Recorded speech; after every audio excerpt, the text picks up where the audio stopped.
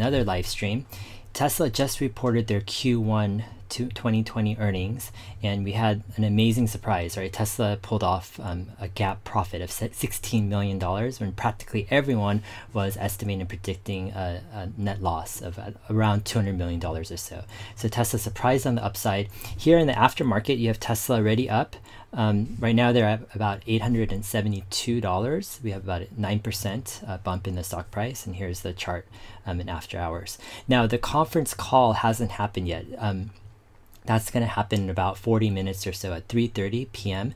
and Pacific time. We're going to see Elon Musk and others from the leadership team answer questions. And the biggest question is going to be, when will Fremont factory open up? And I think it will be a concerning sign if Elon says, I don't know when it's going to open up. Then that means basically that Alameda County in the Bay Area is pushing really hard on their extended shelter-in-place order until the end of May. And they're not going to let Fremont open up their factory. And there could be some messy, battles ahead. There could be some legal battles. I don't know. I mean, I think it gets kind of extreme when you have local authorities, preventing people not just working, like let's say for a few weeks or a month, but when this goes on for months, right? And the ability for companies to survive is threatened, right? And thousands of jobs, right, are on the line. Like, this is pretty serious stuff. And so May is going to be an interesting month to watch for sure. In this live stream, here's what I'm going to do. I'm going to go ahead and I'm going to talk about this one topic specifically. Will Tesla qualify for the S&P 500 after Q2 of 2020? And we're going to dive into some of the numbers so you can understand what's going on here. After this kind of talk, we're going to have, I'm going to go ahead and spend some time answering more questions from you guys about the earnings and also Tesla. And I'm going to end this live stream before 3:30 p.m. That's when Elon Musk and the Tesla team comes on for a conference call that you can listen into by just dialing or going to ir.tesla.com, and you can be able to listen to the whole thing there. All right, so will Tesla qualify for the S&P 500 in 2020? So I'm going to review a few slides that I shared yesterday. Tesla is fortunate that this pandemic situation happened this year and not, let's say, last year or 2 years or 3 years ago, right? I mean, it could have been very disastrous if it happened, at a different time. But Tesla has reached a place of a greater maturity. They have production. They've actually been able to ramp their production, and they have some good cash on hand, right? Tesla ended 2019 with $6 billion, and they raised an additional, right, $2.3 billion. And in their quarterly report, they say they have $8.1 billion at the end of Q1. And then you have Model Y is just beginning to ramp, right? This is probably the most underappreciated fact of Tesla, and probably the main reason why Tesla is going to be able to increase their auto sales year over year, because they have a new line of product, right? They have a completely new product that's the most popular car of their vehicle. And just based off of that, even if their other cars decline in volume and sales, right, the Model Y will compensate and increase, right? So Tesla will be likely the only car manufacturer in 2020 to increase their sales, right? And possibly also in 2021 as well. And the last thing which is fortunate is they have a new factory, right, in Shanghai, right? They, in record time, built a complete factory from ground up, and they produced over 12,000 units in March. So that's basically 150,000 annual run rate. And in their quarterly report, they just announced that they're bumping that up. They're going to try to reach a 200,000 annual run rate by mid-year, so about June or July, I'm guessing. All right, a couple other things that's interesting about Tesla's position in this whole situation with the economy is, while other auto OEMs are struggling to survive, Tesla is thriving because they're able to grow their sales, right? While other OEMs are shrinking their sales, Tesla's growing. Other OEMs or automakers are trying to reduce their EV plans, right? Reduce spending, where Tesla is growing their plans, or ramping Model Y, ramping their China factory, building their Berlin factory, looking for another gigafactory in the US, and having a battery day hopefully next month. And then other manufacturers are probably going to reduce their autonomous driving spending. Now, in a time of economic crisis like we have, these automakers are going to go into austerity, right? Anything that's not completely essential gets just cut, and that's probably autonomous driving. But Tesla is going to be growing their autonomous driving features, and so in this crisis, Tesla is probably the only automaker that's going to get stronger. And it's gonna become, I think, more evident that Tesla is the preeminent, right, automaker. And it's not just automaker; they're the future. They're the leader of autonomous driving. They're the leader of transportation as a service, right? Yeah, it's a multi-trillion-dollar industry, right? Just logistics and transportation, etc. All right, so going into S&P 500 inclusion before today. Here's what Tesla had to do, or actually for today, to be included in the S&P 500. So the two qualifications, there are other qualifications, but the two main qualifications that are pertinent to Tesla at this time is, number one, their last quarter has to be profitable. And the second thing is their last 4 quarters added together have to be profitable. So it has to be a cumulative profit over the past 4 quarters. As long as these two factors are met, Tesla is going to qualify to be included in the S&P 500. And because they're such a large cap company, over $150 billion market cap, you're going to see Tesla, I think, added to the S&P 500 quite rapidly after they're qualified to enter. Now, in order for Tesla to have entered or be qualified for the S&P 500 this quarter, you have to add up the past 3 quarters and then figure out how much they need this quarter to be profitable. So in Q2 of 2019, they had a $408 million loss. Now this is a big loss. And they have to compensate that, right? They have to go profitable. So in Q3, they had a $143 million profit, and in Q4, they had a $105 million profit. So what's left over is Tesla needs a $160 million profit in Q1, this quarter, in order, right, for the past 4 quarters to be slightly profitable, like $1 profitable. So the question was, could Tesla, right, report a $160 million gap profit for Q1? And I said it was unlikely, and yeah, it was unlikely. I mean, Tesla reported a $16 million profit. They were actually off just by like $145 million or so. If Tesla would have done something to bring in $145 million extra dollars for this quarter and qualify for S&P 500, yeah, you would see the stock, I believe, much higher than it is right now in after hours. It would just completely devastate and shock the whole bear, like shorts, completely. I can't imagine what some of these shorts would how they would react to that, right? If Tesla was actually be included in the S&P 500 after this quarter. But anyways, Tesla's not going to qualify this quarter. So what is going to happen? How is Tesla going to qualify going forward? So in order to qualify for S&P 500 inclusion,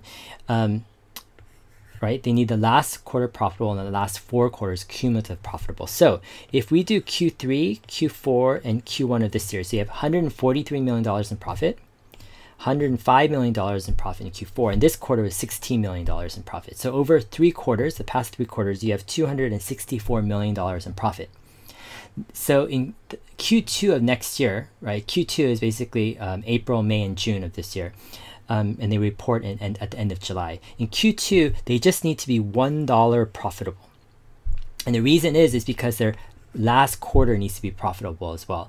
So if they're just do a $1 right profit, then they'll qualify for the S&P 500, and it'll be a momentous occasion. Now, they could do something like this. In Q2, let's say they run a let's say they do a $300 million loss in Q2, okay?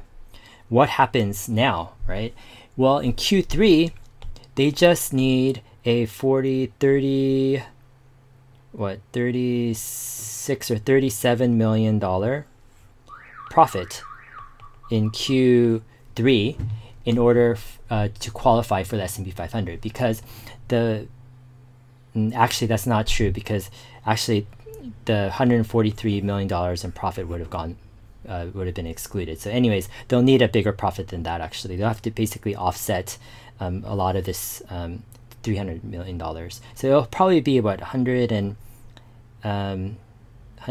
million or so they'll need in Q3. So anyways, Q2 has a shot at being at being included or qualified for the S&P 500. They just need to report $1 profit.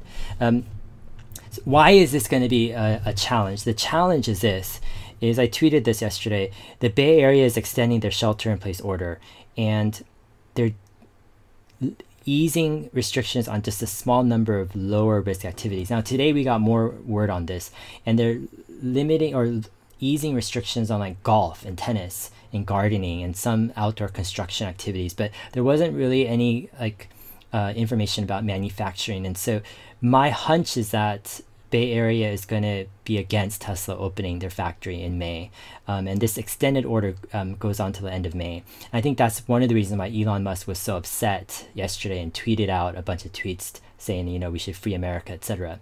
Yeah, this is going to be a big question mark going forward for Tesla, right? Can they open up the Fremont factory in May or not? Is it going to be really in June? Like, you know, this is like, you know, I shared about this actually over a month ago.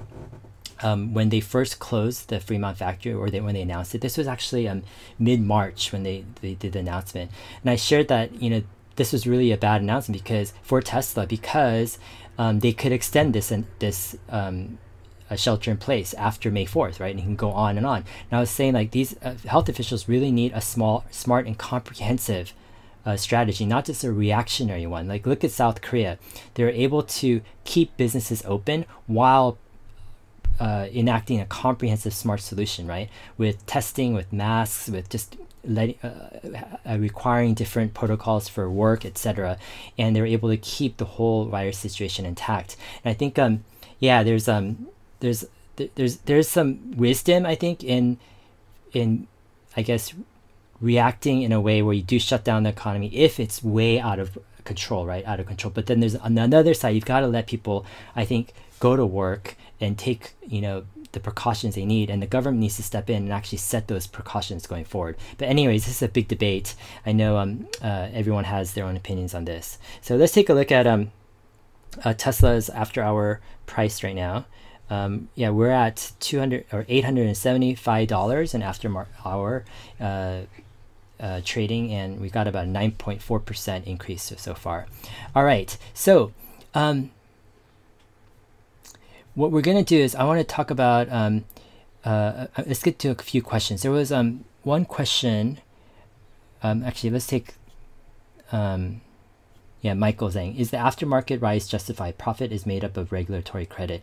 Yeah, you know, Michael, yeah, true. I shared this in my last live stream. The bulk of the profit is because of the $220 million in increased regulatory credit. But on the flip side, you have to see that regulatory credit, it could be actually sustainable. It could be because of the fiat contract, and it could actually be something that they could, you know, have going forward.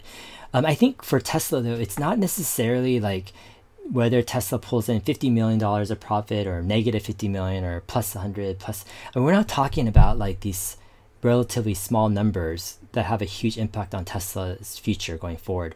Tesla's valuation is mainly made up because of its big ambitious plans, right, to sell millions and millions of cars and to get hundreds and billions of dollars, right? So we're talking about the potential for Tesla to accrue billions of dollars in quarterly profits, right?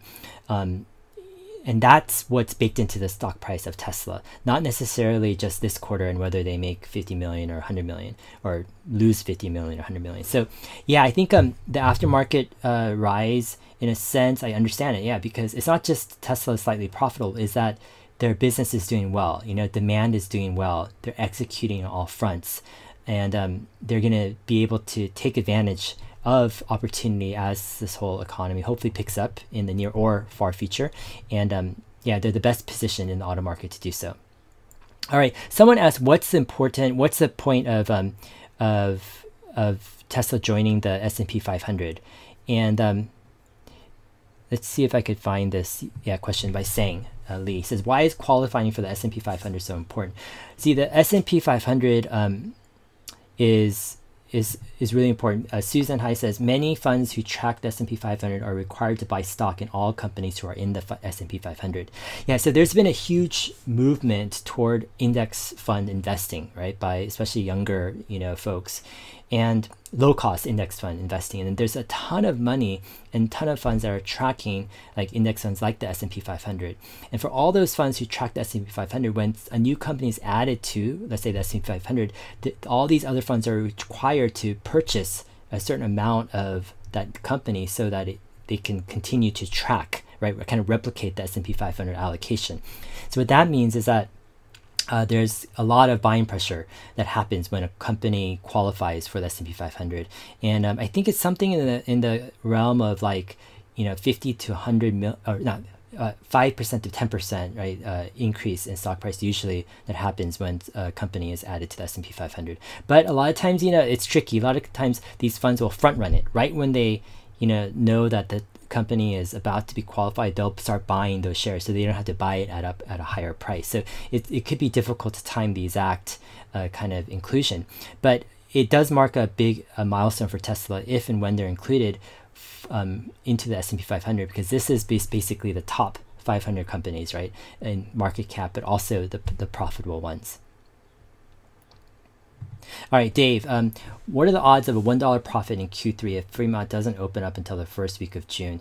Yeah, I think like if Tesla doesn't open up until the first week of June, like, yeah, they're not going to be producing that many cars, I mean, in their earnings report, they said they have a 500,000 or so production capacity at Fremont. So if you do 50 weeks of production, that's about 10,000 per week. So if they open up the first week of June, let's say they get 4 weeks of production in June, that's like 40,000 vehicles, right? Yeah, and then maybe Shanghai, let's say they are operating at like, let's say 15,000 per month, so they say 45,000. So you might get 85,000 vehicles produced. In terms of delivery, yeah, you might get similar delivery numbers because they had an excess of about 15,000 units they produced in Q1. So, you might get 85,000, you might get, an optimistic case, they might be able to break even, but the chances are, they will have a loss, of a couple $100 million, something $0 to $200 million probably, or it could be even greater. It all depends on, how much also this shutdown is costing, how much of their expenses, right, is costing Tesla during the shutdown. So I don't think a profit is really realistic, especially if they're not able to open up until June.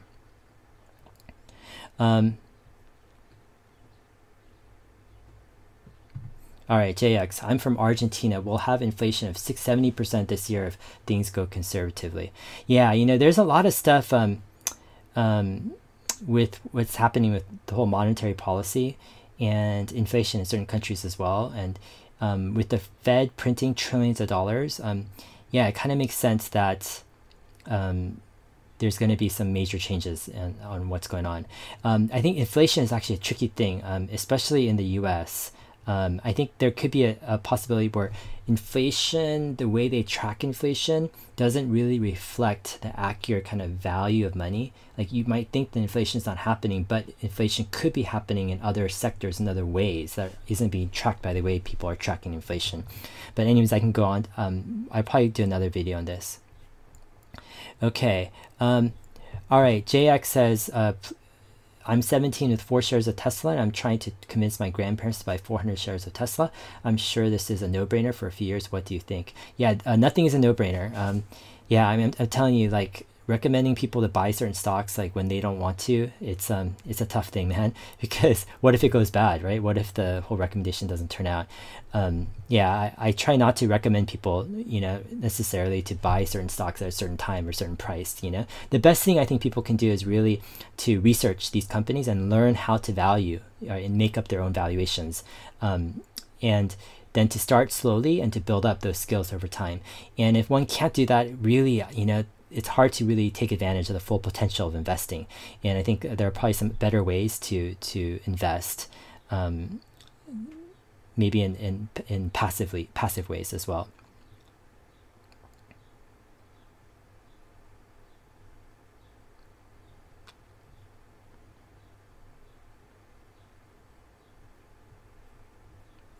All right, Peter says, I recall Apple had to do a stock split before inclusion into the S&P 500 due to not enough shares available for funds to buy. Does Tesla need to split because of this amount of shares available? Yeah, I don't think that's actually the case.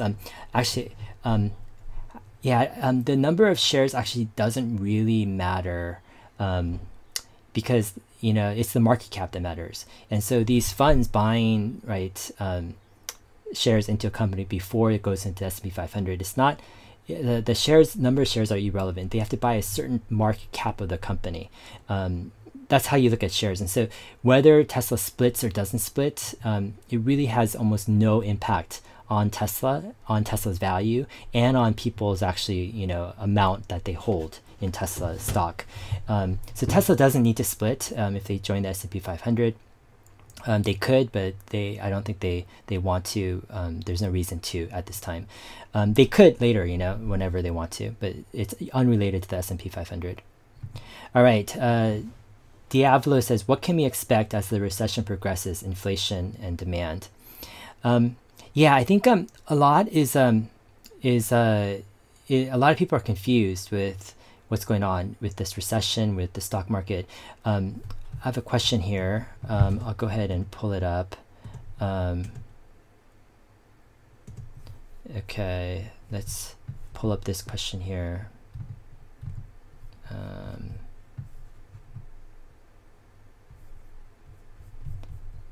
Yes, so someone was asking, right here, if you guys can see it, says, Dave, I'm wondering how the market can be on such an upswing with 30 million Americans out of work, even with the government propping up the market. Are we not due for another correction? Yeah, so that's kind of the sentiment, of a lot of people, where it's like, wait a minute, what's going on? Like, a lot of these stocks have rebounded, a lot of stocks have rebounded double since the bottom. And you have like Amazon and now Google and Apple all starting to approach their highs, and things are coming back, and there seems to be kind of this exuberance that's still left in the market. And you have a lot of people predicting like a double bottom, right? Saying, oh, it's going to go back down. It's impossible that stock market can go up when the economy and the forecast of the economy is so bad. However, there's a different kind of narrative or a different story that is a possibility that I think people need to be aware of, because I think a lot of people think that the stock market goes up when the economy does well, and the stock market goes down when the economy does poorly. However, it's not that simple oftentimes, and especially in times of crisis and when there's a massive intervention like the Fed doing unlimited quantitative easing and spending trillions of dollars.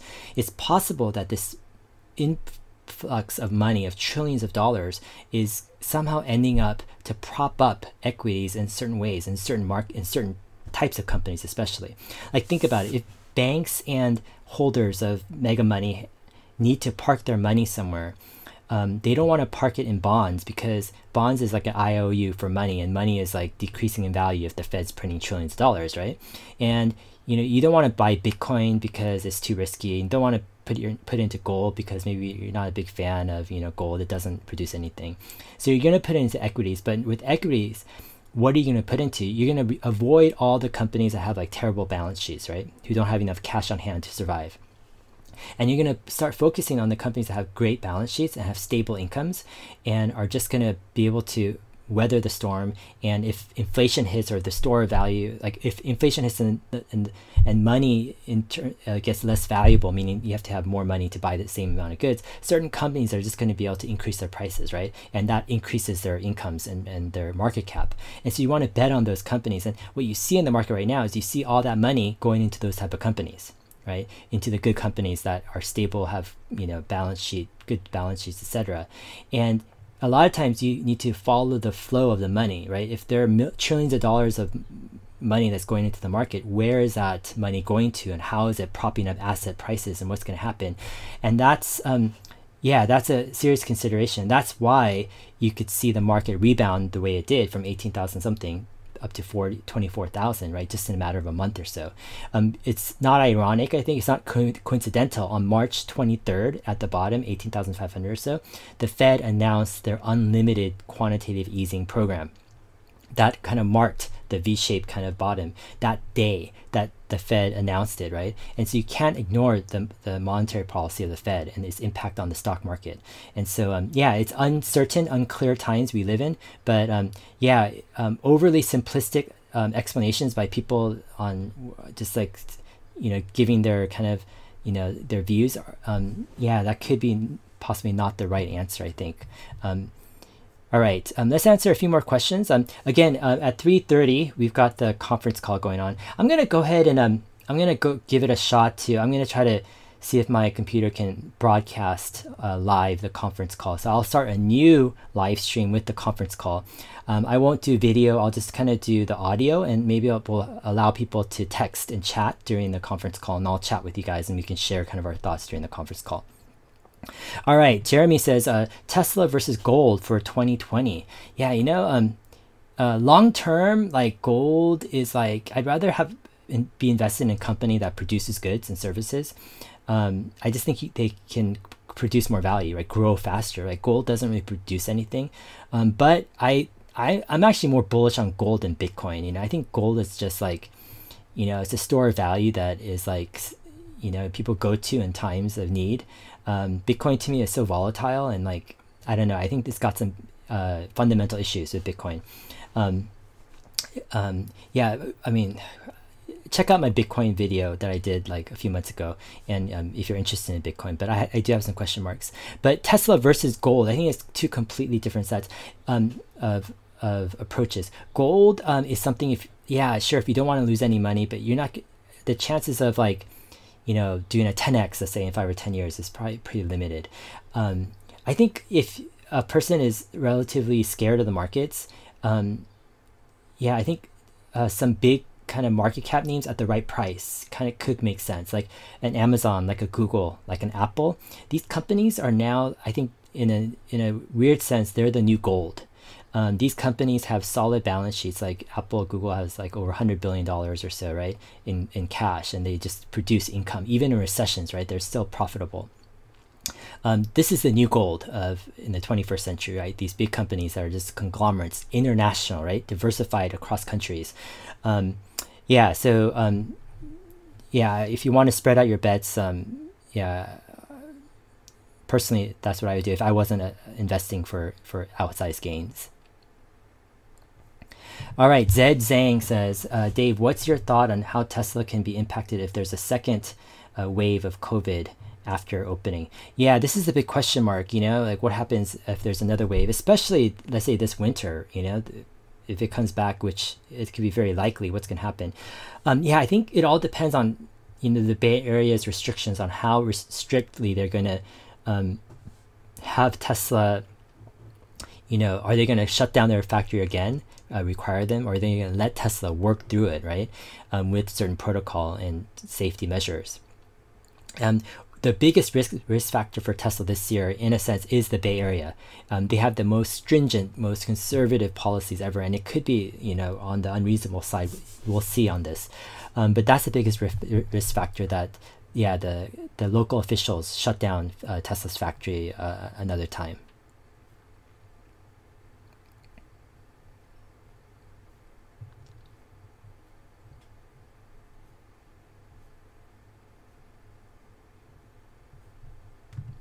All right, Joey DeCoso says, you said Tesla might be between 500 and 1,000 yesterday in December 2020. How does this report affect your napkin math?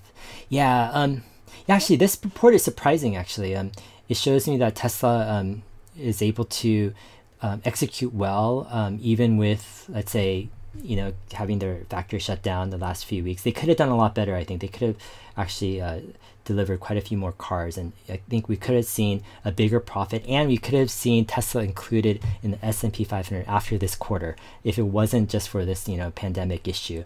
I mean, it would have been a historic time. I think we would have seen Tesla above 1,000 this year, and even going higher. And so what happens, a lot of it's what happens going forward, I don't know. I think this makes the possibility of Tesla dipping under 400 again in the near term or next several months less likely, just because there's a stability in Tesla's business. They're progressing every month, every quarter. Tesla is getting stronger, right? And this report is showing that. Can Tesla break 1,000? Sure, they can, right? It all depends on the buyers. It just takes like one big fund, let's say, like puts in a few $1 billion into Tesla or a few funds, and you'll see the stock price go up, right? And oftentimes we don't even know what's happening until after it happens. And so, if there are some big buyers who decide to go in, and again, the hidden factor is like, where are all these trillions of dollars of Fed money going to, right? What equities are they going into? And is Tesla one of them, right? And if so, yeah, we could see higher prices, you know, and we could also see lower prices as well.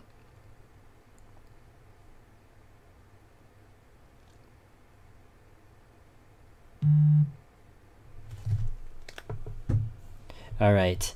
All right, it's 3:20. I'm gonna go ahead and I'll take one or two more questions, and then we'll go ahead and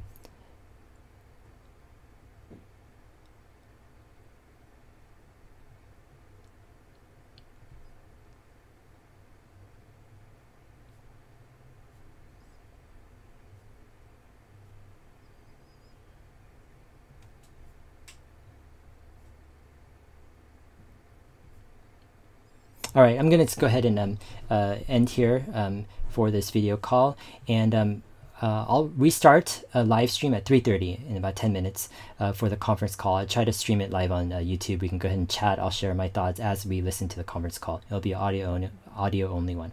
All right, thanks guys. If you can go ahead and please like the video, subscribe if you haven't, and we'll see you guys soon. Take care and good luck. Bye.